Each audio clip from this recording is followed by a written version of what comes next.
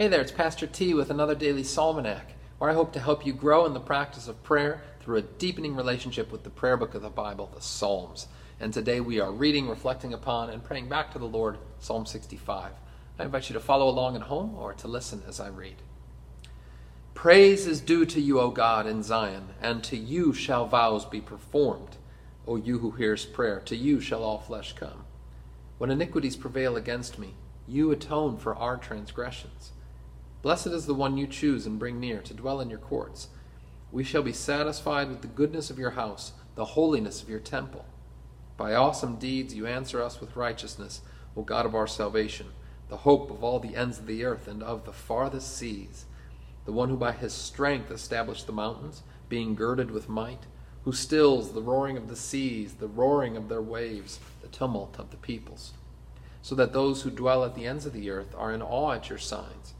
You make the going out of the morning and the evening to shout for joy. You visit the earth and water it. You greatly enrich it. The river of God is full of water. You provide their grain, for so you have prepared it. You water its furrows abundantly, settling its ridges, softening it with showers, and blessing its growth. You crown the year with your bounty. Your wagon tracks overflow with abundance. The pastures of the wilderness overflow. The hills gird themselves with joy. The meadows clothe themselves with flocks. The valleys deck themselves with grain. They shout and sing together for joy. Glory be to the Father, and to the Son, and to the Holy Spirit, as it was in the beginning, is now, and will be forever. Amen. Psalm 65 turns, as so many of the Psalms turn, toward a delight in creation, recognizing God's revelation and his work in the created world, and not just adoring it for its own sake and saying, wow, isn't that a pretty scene? It looks like a postcard out there. But recognizing that it's a kind of icon. It's a conduit for recognizing the blessing and the grace of God.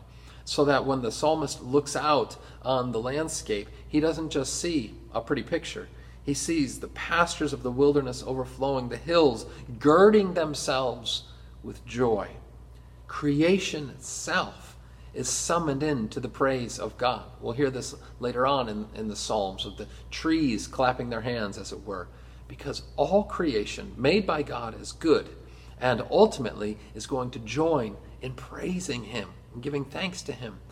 We ought to have such eyes on the world that when we look out on the world, when we see the beauties of creation, whether it be the turning leaves in fall, whether it be a glorious sunset, whether it be that smell of the dew, or after a good rain, whatever it might be, even just on a normal, clear blue sky day, to give thanks to God for these token reminders of his great goodness, and indeed these emblems of his love, which are poured forth for us each and every day.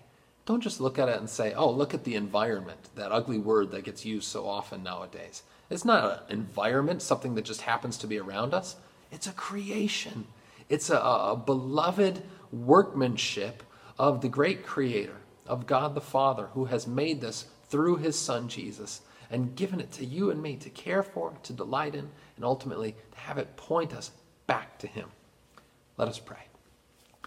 Gracious God, we give you thanks for the glory of your creation, for the joy of living in this world. And we look forward, Lord, to the day when you will restore, renew, and recreate all things at the return of your Son, Jesus. Meanwhile, Lord, give us eyes to see and hearts to believe that you are the one who has made all things, and to constantly give thanks to you for these good gifts. We bless you in Jesus' name. Amen. And now may you today have eyes to see the goodness of God revealed in all creation. Go in his peace.